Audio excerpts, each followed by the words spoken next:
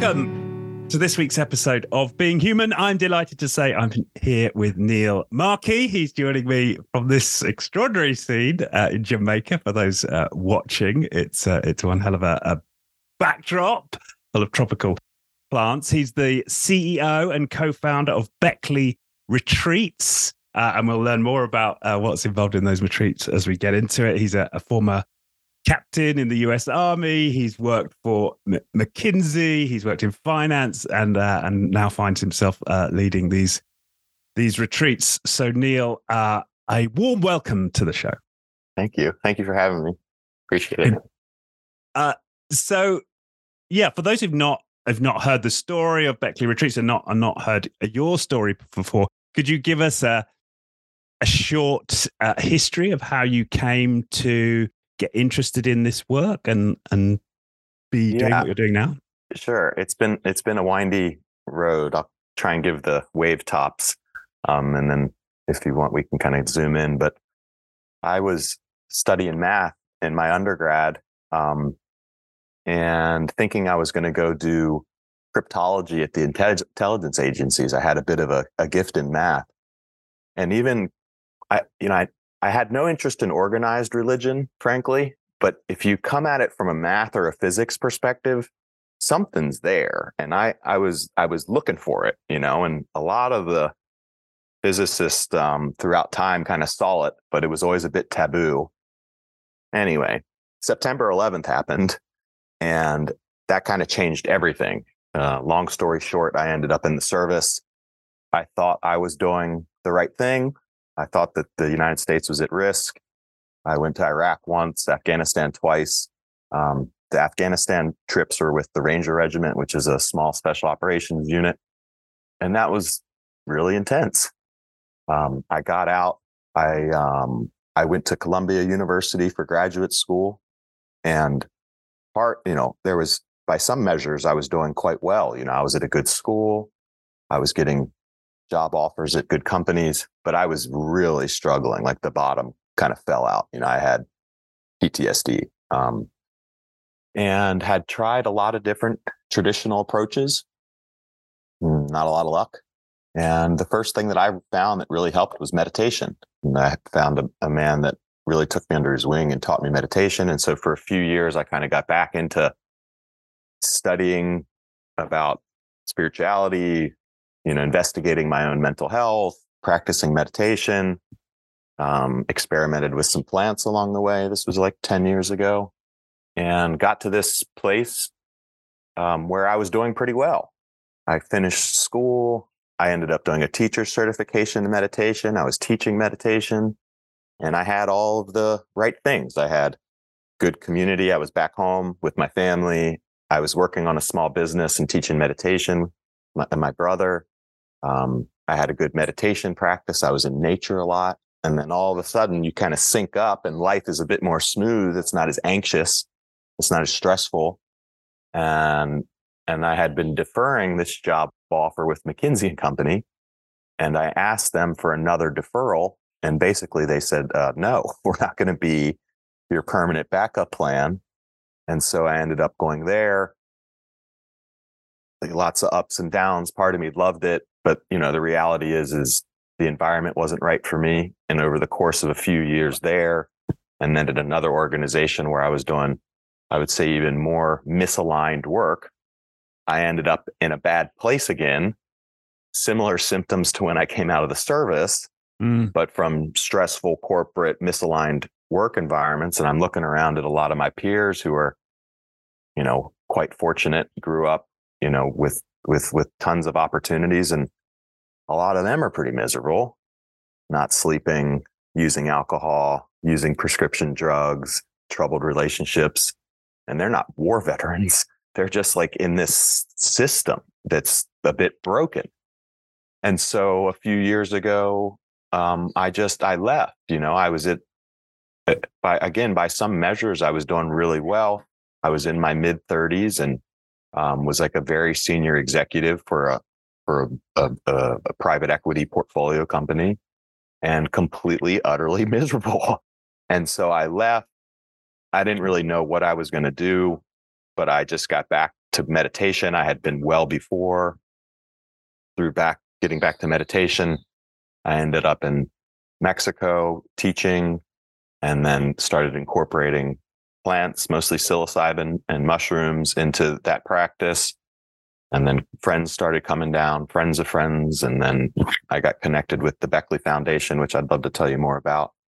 And now we're doing these programs together in Jamaica, in the Netherlands. And I think it's my life's work. I love it. It's fascinating. It helps people. The world's ready for it. It's really inspirational. Wow. Okay. Well, thank you. Thank you. So I suppose what's most interesting to me is the plant experiences. I've done a lot of meditation. I found great benefit from that. I've also done a lot of deep therapeutic work, and I've received a great deal of benefit from that. I've never experimented with plants and what a difference that could make above and beyond what I'm experiencing with these other problems. So I'd love you to take me back to your first plant experience, and how you found that, and what were the effects afterwards, and so on.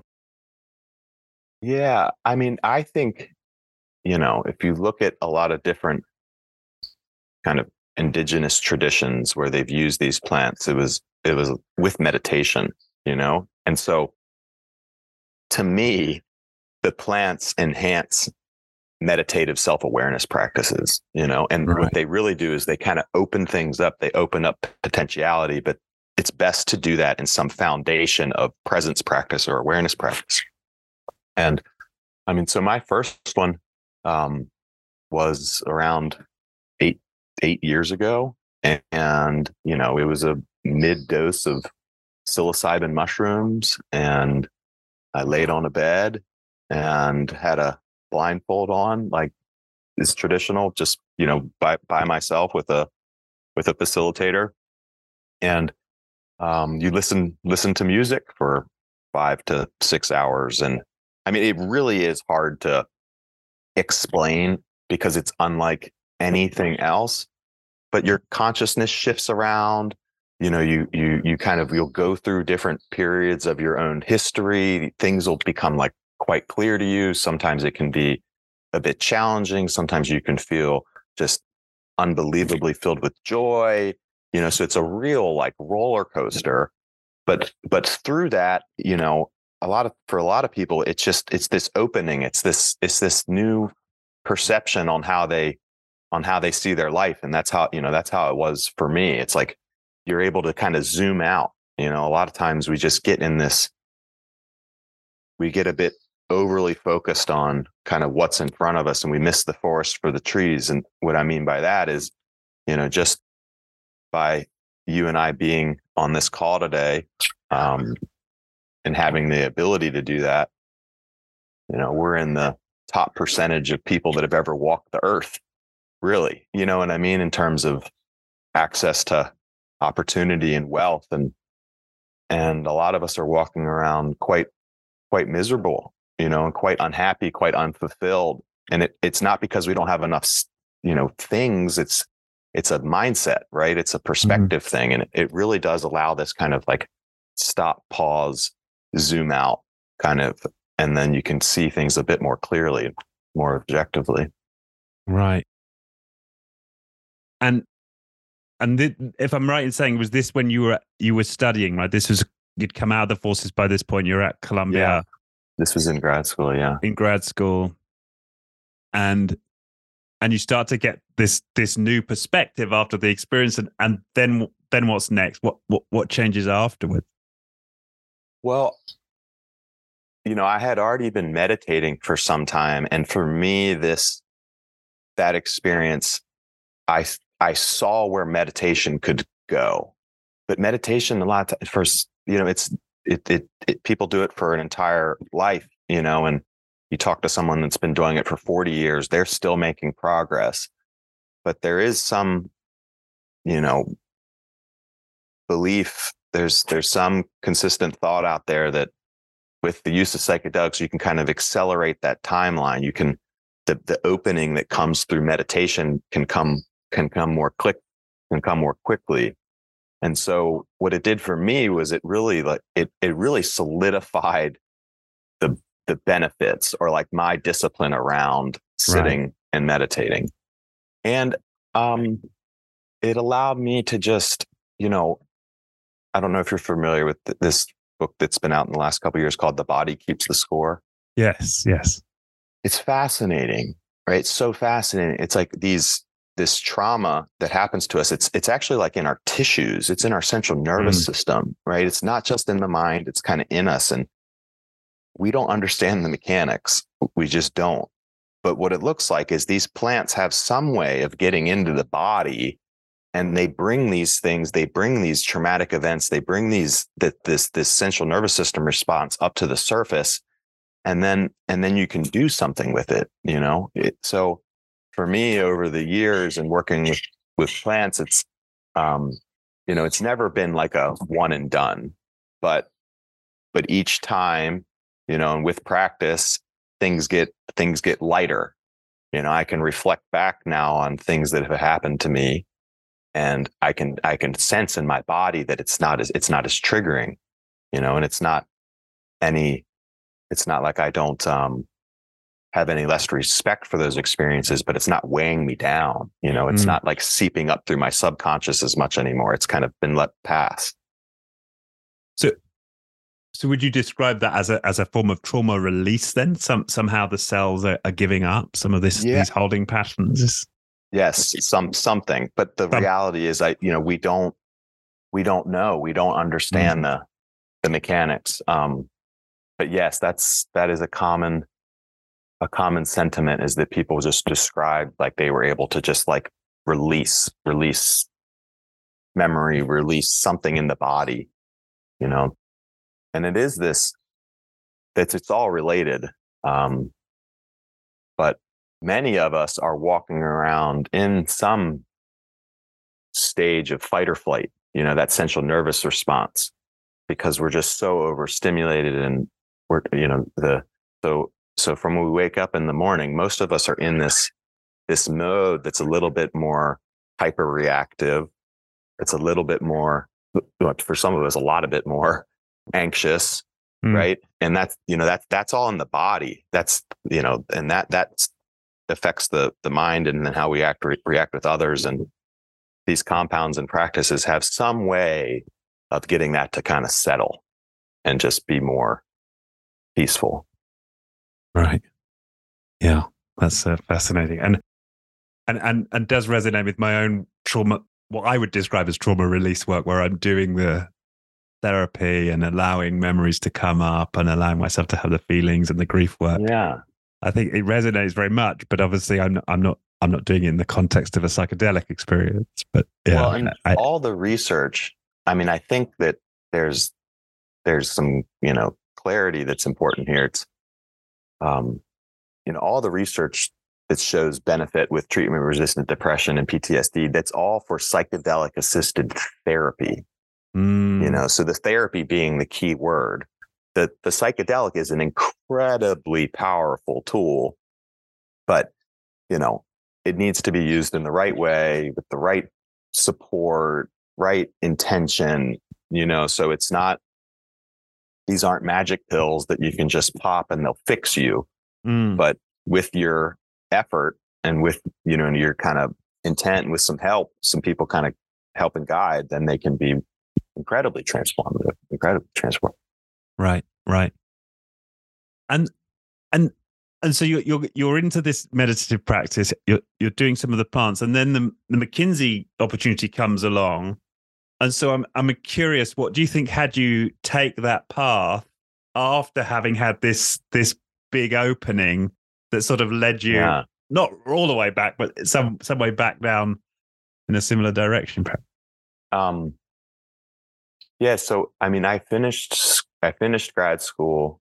I had accepted this offer with McKinsey while I was in school, and then was having all these experiences when I was learning, and then I did a teacher certification in meditation at Jefferson University. I was super passionate about that. And then I was starting to teach it.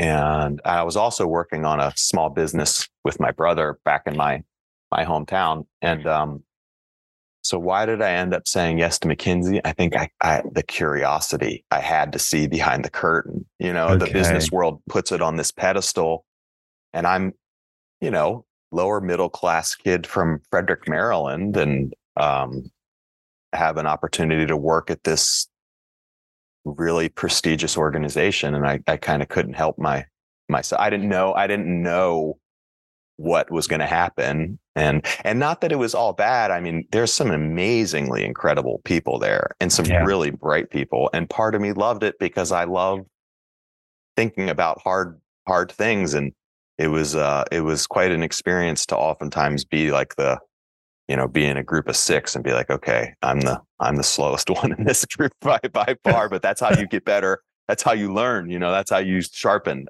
is you're around people that can run circles around you. But, I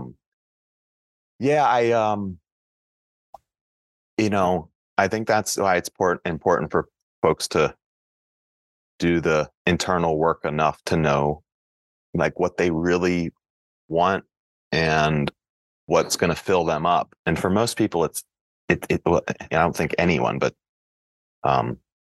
it's this material path. It's this prestigious path is like, you need to really be cautious about that. That's a dangerous one. So be eyes wide open. And it was a new environment for me that I hadn't figured out yet. Right. And were you able to continue with the meditation practice whilst working for McKinsey? Well, it was this such irony. I got to co-lead this small but growing internal mindfulness program with a really dear friend of mine. So at the beginning, yes, but the stress of the work and the kind of like misalignment, some of my bad habits started creeping in, and then my meditation went away. It's like I wasn't firm enough in my kind. Like I think I could actually go back now, and not that I would, but I think I could go back and like stay in resonance or stay settled or kind of like be strong enough. But I just wasn't quite strong enough yet. I got pulled, and then the stress and the demands of the work and the pace. I mean, it is fast paced. And so over the course of a few years there, my meditation practice went away along with a lot of my exercise. And then, I mean, the whole thing just kind of unravels, and there's not a lot of, it's the nature of the environment there. It's really challenging. Yeah. I think that was my experience. I didn't work for McKinsey, but I worked for Deloitte, right? Similar pace, right? And it was a rare individual who stayed grounded, right? And there were a few. Yeah, there are a few who were boundaried enough and were able to say no to the weekend work and all the rest. And in fact, I knew a McKinsey partner who pretty much, he told me, look, I was a partner at McKinsey. I never worked a weekend, right? So some of those individuals somehow exist. Yeah. But it's hard. It's a really rare breed, right? It's a really rare breed. And I mean, it's just these, everyone there is kind of a bit of an overachiever, I would say. And then you're around a bunch of overachievers. And so it's just like to be able to be confident enough in yourself and not try and like outcompete all of these other people takes a high level of self-awareness. And I just like I wasn't there yet. And I was like, I had a bit of a soldier mentality. It's just like, you just push, you just go as hard as you can because that's the mode, but trying to live differently now. And the big thing too is, I think this like resonance with work is really important, but we don't take the time to consider it. It's like, what's the organization that I'm investing my time in actually doing in the world? And if you're not emotionally and like spiritually and on board with that, even if you're not thinking about it on a daily basis, your body knows. Like your subconscious is well aware that you're out of sync with your values and who you are. So if you're square peg round hole, you're going to get all this, all these symptoms, all this stress, all that is the body trying to tell you, hey man, you got to make some different choices here. And so I hope that McKinsey can change over the years and become a better example of what I believe, for-profit companies can be in the world. But, right now they make Fortune 200, Fortune 400 companies bigger and more efficient, a lot of times at the expense of workers. And I don't think that's what I want to spend my time doing. And, and I also, this whole increased shareholder value that's the only metric. Like, it's just, they're exacerbating a lot of the problems that we see in the world. So I just can't get on board with that. I want to do something different. Yeah, we're at an interesting phase, aren't we? Because I mean, that's an example, I think, of some sort of creeping awareness within corporate circles, or perhaps in the sort of capitalist mindset in general, that we need to start doing things differently. And mindfulness programs are just one example of things starting to shift. But it feels like there's an awful long way to go. Yeah. And there's been times where I was like, the whole thing needs to break and be rebuilt from scratch. But I actually think that there's a shift that's happening that's quite positive, and more people are asking these questions. And, we could go off on a whole tangent around Western democratic capitalism and big business. But the resources have gotten too far away from the people in the communities, you know what I mean? Right. And there is a regenerative approach to for-profit business that's like this middle path that I think some people are figuring out, and more people are saying, yes, we need that. And these big, huge multinational conglomerates where the investors have no idea, nor do they care what's happening over here with these people. It's like that's just got to break. Business needs to be more local, and needs to have more heart. It's just become these generators of cash. We've got to change the way we think about that. Yeah. And that shit. I mean, there's a lot in what you're saying there, but one aspect that jumps out is what Neil? What is your vision for the future of capitalism? But we're working on that. I mean, I hope that we can bring more and more people that have, I want everyone to come through, have an opportunity to do these programs. We're also doing programs that are a bit more tailored for executive leaders, right?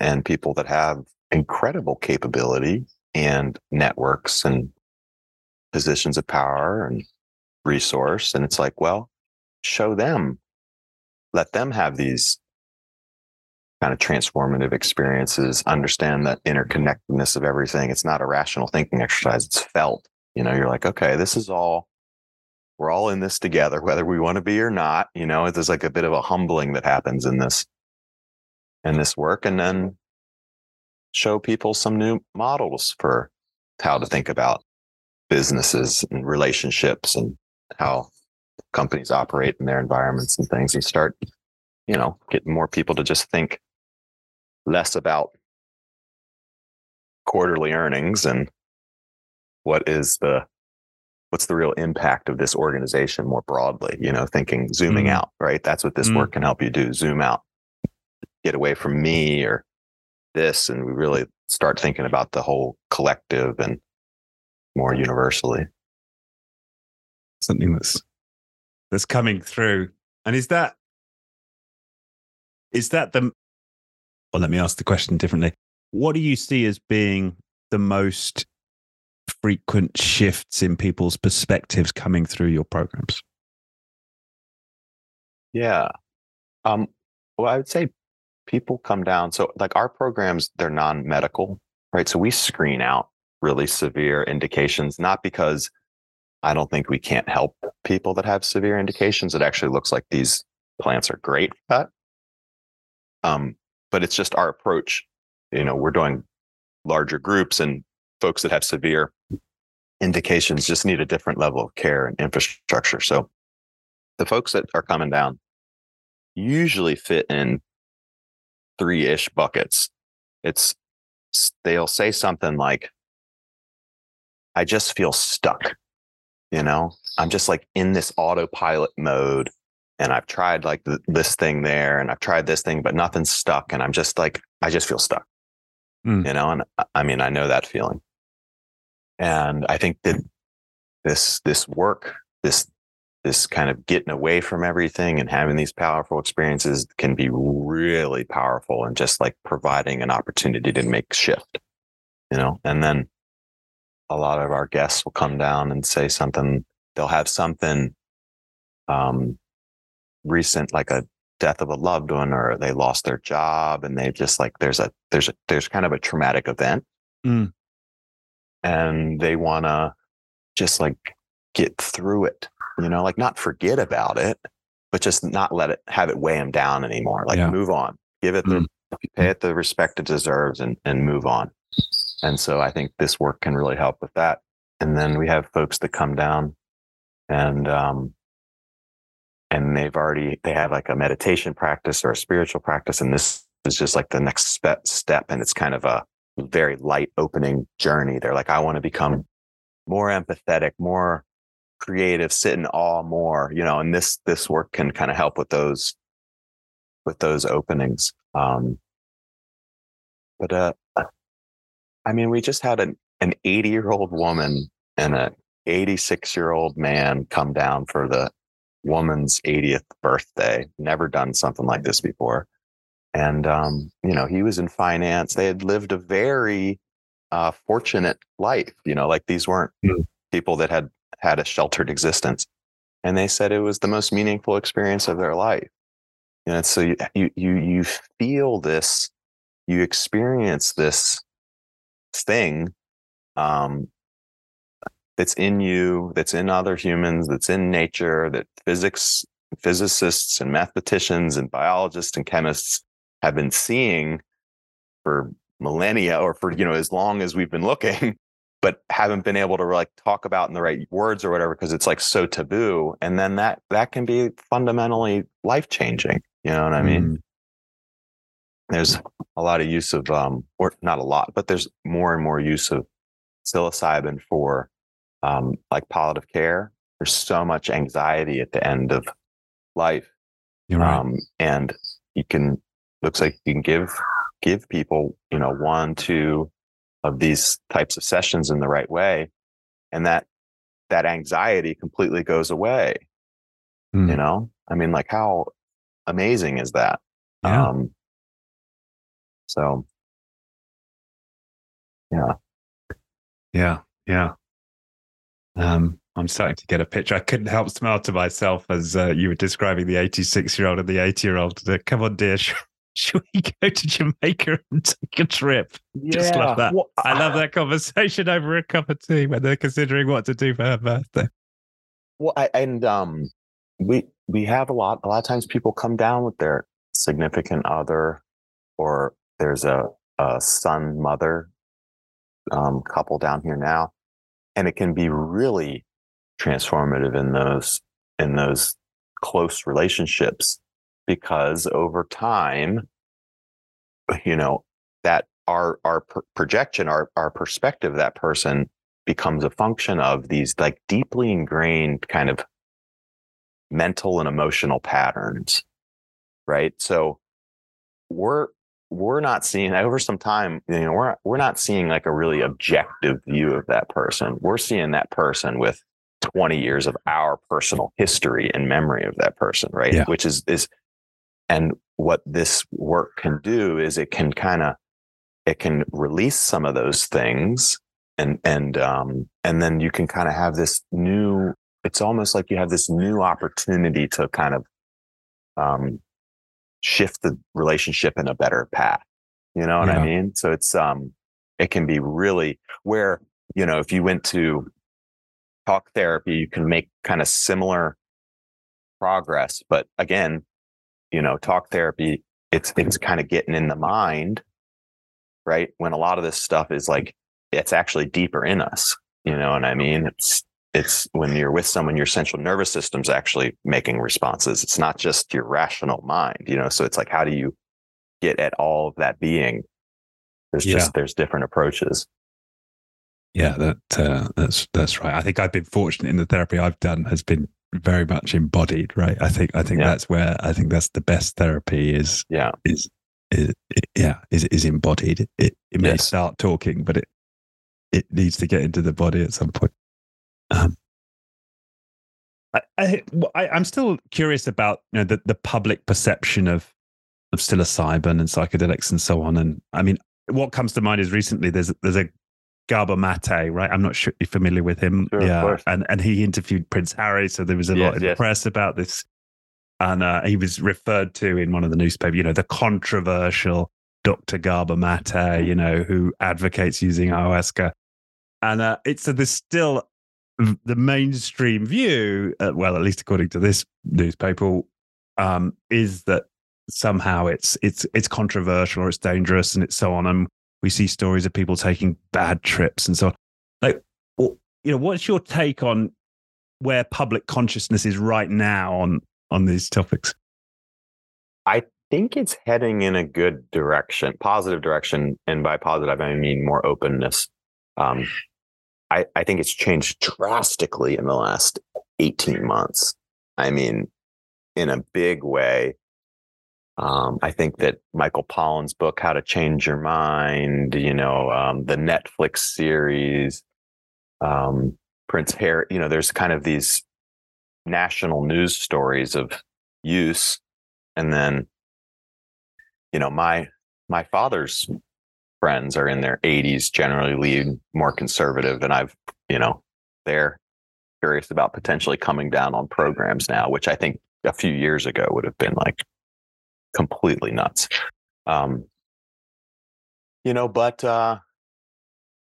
there's risk here, but I just don't think we're doing a good job of looking at like risk versus reward, you know, or relative risk, you know. There's risk in pharmaceutical drugs. I mean, my God, look at like what we go and get prescribed from the doctor's office. It's nuts. It's nuts. I mean, I care a lot about veteran health. We're doing a lot of work with veteran health, and it's not uncommon for me to hear about a veteran that's getting treatment from the Veteran Affairs where they're on 20 or 25 different medications. It's like, well, what's the risk in that? Like, come on, people, this is criminal. It's criminal. And so I think if you actually look at psilocybin and you look at the relative risk, and you look at the cost versus potential benefit or risk versus potential benefit, it's like a no-brainer. It's, come on, people. It's and it needs to be used in the right way. And you know, so for some people it can exacerbate problems, you know, but like net, if relative to other drugs, relative to, you know, the transformative potential, we need to open up a bit more to it. This is a kind of funny story. I mean, I'm a bit of a like math geek. I love data. And when I was in graduate school, I read an article and then an Economist, and it was something like getting high or something, but it had a graph in there and it racked and stacked kind of most of the known drugs in the world. And it was done by David Nutt, who was the drug czar. Yeah, drug czar, yeah. And in 2010. And they went around and looked at a bunch of different compounds, and they tried to say, okay, well, let's just look at the harm. Let's try and measure just harm. And so they developed this metric, and they said there's harm to self, which is propensity for addiction, toxicity to the body, like how bad is it to me? And then there's harm to others, which is, domestic abuse and, people losing their jobs. And they came up with this metric, and then they went out and they looked at a bunch of different data sets. And you know what the number one most dangerous drug was in terms of, by far. And so we use that all. It's like, it's the one compound that you need an excuse not to use. Right. And then we're scared to death of psilocybin. It's like, it's just not rational, so it's just going to take some time. In that same list, it was at the absolute bottom. The last one. Psilocybin. Right. Yeah. Psilocybin. And so the kind of neat little nugget was, I was like very struck by this at the time, because I was experimenting and was like, oh man, are we actually looking at the data here? And then I found out 7 or 8 years later that it was actually Amanda Fielding, who's the, founder, executive director of the Beckley Foundation, who was the architect of that study and got that study published. And then if you look back at the history, though, it was so taboo then that David essentially got pushed out. Right. It was such, right. So, but I think the tides of, I think we're kind of past that point where we're getting more openness and acceptance. And it's just I think everybody's looking at the alternative, which is the established Western medical system. And they're like, well, okay, that for mental health and well-being, I mean, like, that's not working. Yeah. Like, that's completely broken. So, it's almost out of necessity. People are opening up. And I wonder, I mean, if there'll be some kind of positive feedback loop, right? Because you could say, well, yes, the Western medical system isn't working, but why is there so much pressure on it? What are the lives that we're leading that means so many people are turning to antidepressants and so on? Like, what is it 100%. About how we lead our life, right? But if we can have more opening, and people seeing new possibilities, through doing type of work that you advocating or other forms of therapeutic modalities and so on, can they now view work that could take a different approach to how they lead their lives and then not need so much medical intervention? Yeah, exactly. And I mean, for me, a big part of it is just, it's this myth of materialism, and that, more and more stuff is going to fill us up. And then we've created these economies where for the working class, it's really hard to get by, so for white collar professionals, we get into this loop. I always describe it as kind of eating a sugar diet. It's like, it'll give you a little bit of a boost, but there's no like actual nourishment in it. So it just leaves you more hungry than you were before. And so we have so many people out there, I think, are eating like a life of, material things, eating sugar, when really what they need is community and, these spiritual connection and these like deeper practices, time in nature, things that actually like will fill them up and make them feel complete, instead of this endless cycle of trying to do that with more stuff, Yeah. That resonates particularly. I've just come back from I've got 2 6-year-old boys, and we've just been on a 3-night camping and canoeing trip, like in the forest. And you come back and I feel so full up, right? And the whole trip cost me like $50, right? Yeah. Like we stopped for a sausage roll in the cafe on one of the days. Yeah. It's amazing what time, just out in nature can do. It's and out near the water. Yeah. And I love coming at it from a physics perspective. we're part of nature.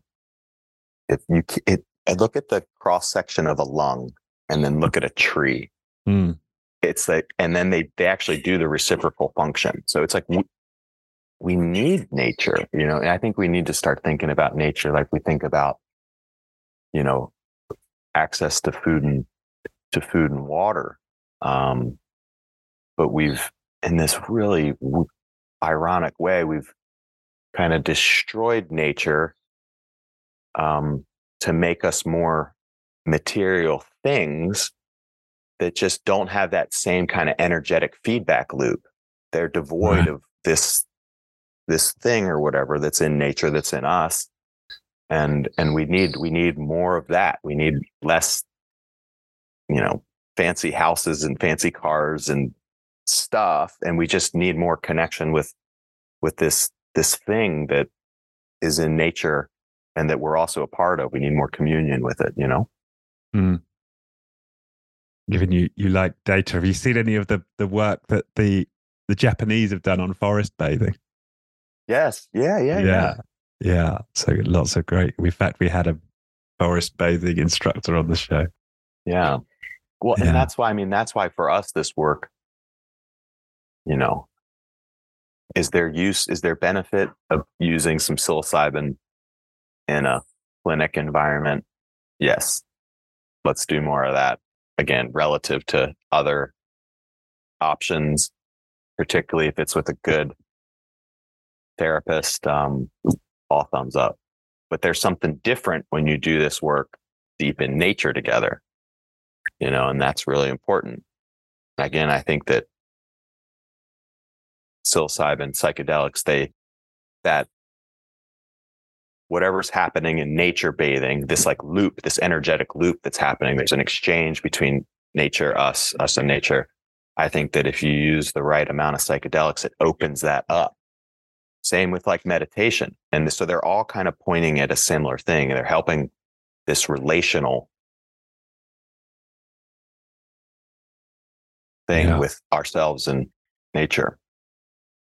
Yeah, just speaking to you is really, I can feel my own mind expanding it, because when I can see, because I meditate, I go to nature. Yeah, I very much see it as it's my experience. You know, this is my experience meditating. I feel calmer, or I might feel in awe. I'm not relating to it relationally, if that's not tautologist, right? I'm not thinking about me connecting and a back and forth between the environment in the way that you're describing it. I can see there's something here you're pointing to that I'm, you know, I could get more familiar with. Yeah. And it's beyond mind, but with some cues, try it, you know, sit in nature. I mean, we're, you know, we're all part of it. You know, there's lots of, again, we don't understand the mechanics of it, but like we pick up on each other's central nervous systems in a big way, you know? And so, so much of our existence, it is relational. It's how we're interacting with others. It's even our own kind of like perception of self, right? Is a relational loop. Yeah. Yeah. And when you do the ceremonies in your retreat, that's communal. So everybody is taking the plant at the same time. And that's right. And this is how, you know, what we're trying to do is bring the best of, or bring, you know, insights and way from Western science and from more kind of indigenous tradition. Because from our perspective, they're not,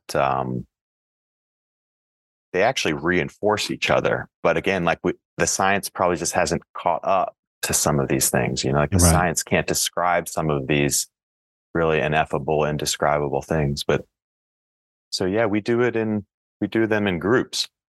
So typically we'll have a group of 15 to 20 guests, and we'll have 6 to 7 facilitators with a nurse and with some kind of host staff. So it's usually like 2 guests to 1 kind of Beckley.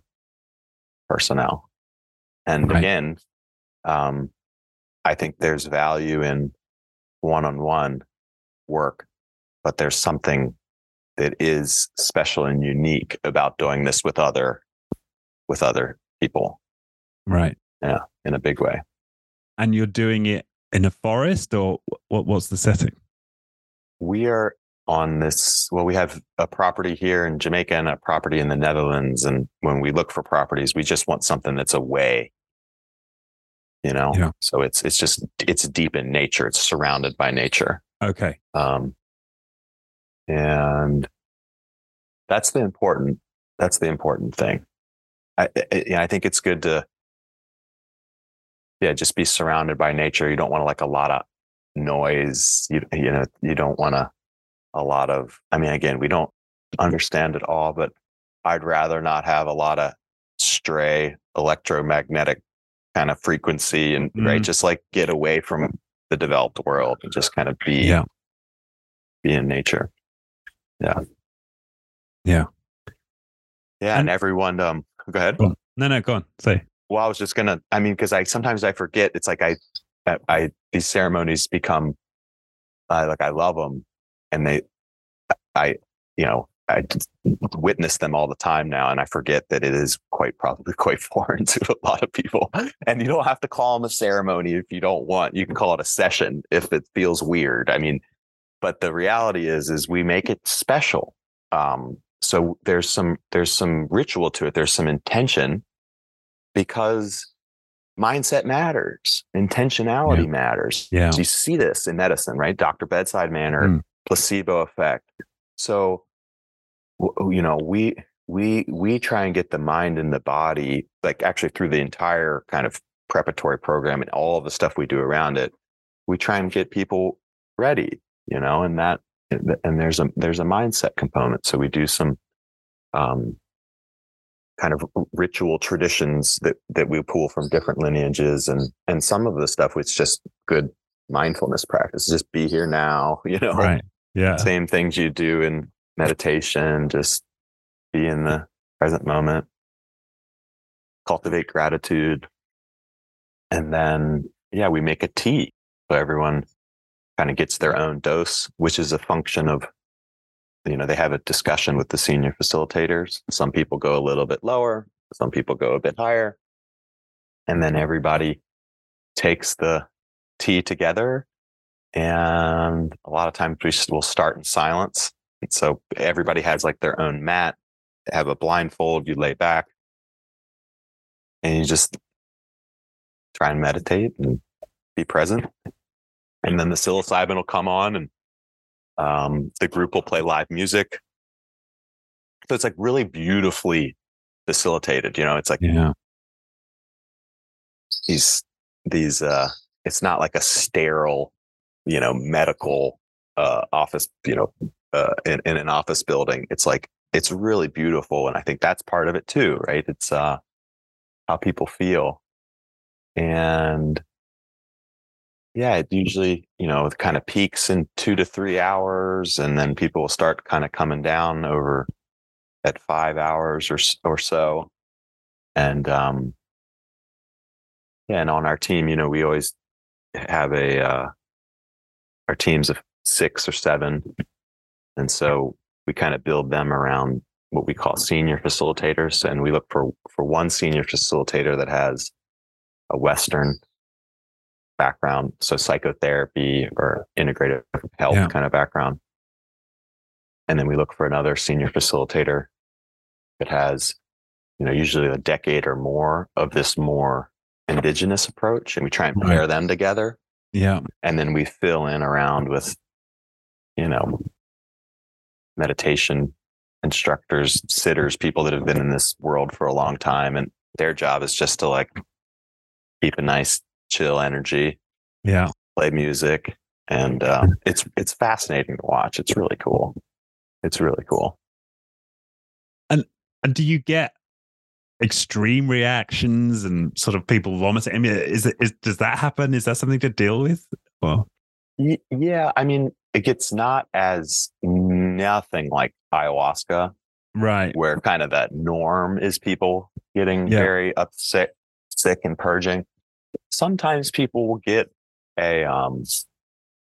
some nausea, but generally people, it's like well tolerated. That's part of the reason that we like psilocybin. We think can kind of have these really powerful experiences, but it's not as tough on the body. It's not as much of a struggle. Like I'm like, if you can give people an experience and they're not like also throwing up on their buddy, I'm like, I will take that. Not that there's anything, if people want to try ayahuasca, I encourage it. But yeah, the psilocybin experience, I guess the known outcomes are a little bit like tighter. It's a little bit more controlled. But sometimes people have really, extreme processes. Sometimes people have some deep stuff that comes up and they work through. And so that's why it's good to have a team. You got to have a big enough team, because sometimes, a person, it's like best to kind of take that person and let them get a bit of a break away from the group and like kind of let them go through it. And sometimes folks will get into this loop where they feel like they're disturbing the group, and then they feel bad. And so we just have to have a team and a plan to be able to kind of know that these types of things happen. But yeah, interesting. And it's you're presumably you're pretty pioneering. You're learning some of these lessons. Mm-hmm. There's not that many of you guys out there, right? Presumably, organizations like yours. Yeah, well, there's a lot of like underground. There's a lot of amazing kind of healers that have been doing this kind of in their own way for a long time. But no, I don't think there's a lot of organizations like us that are kind of bringing. I hope we're bringing like the right level of professionalism. So we have like standards. So we have checklists and protocols, and we know where the psilocybin comes from, and like all that stuff. Because what we want to do is create a safe experience and have some consistency around it, but also not over mechanize it, not over clinicalize it to where it becomes, again, just another Western approach. There is some artistry, there's some beauty in it. So it's like we want to create, good, firm guardrails so that we give people a safe experience, but allow some of this flow in the program. And and I don't think there's, the way that we're kind of tracking data and getting and getting feedback and then putting it back in and being iterative and thinking about our program. I mean, you can get really sophisticated. I'd say we have an excellent program now, but it can get even better if you say, how do we really help people make lasting change? And not just give them a mystical experience, but really help them make lifelong change. If you look at, adult learning or habit change science, you can get really sophisticated in how you deliver material, right? Or how many times you touch people along this journey to help them, develop a meditation habit, you know what I mean? To help them, actually start getting in nature more frequently on their own. So I think that we're kind of bringing a new level of thoughtfulness to like these compounds and how to use them. Yeah. And I noticed that when I looked at the program, you've got these big sections like before and after, right? Where you're really thinking about bringing that's it kind of novel. lives. Yeah. I mean, that's really what we want. We want habit change.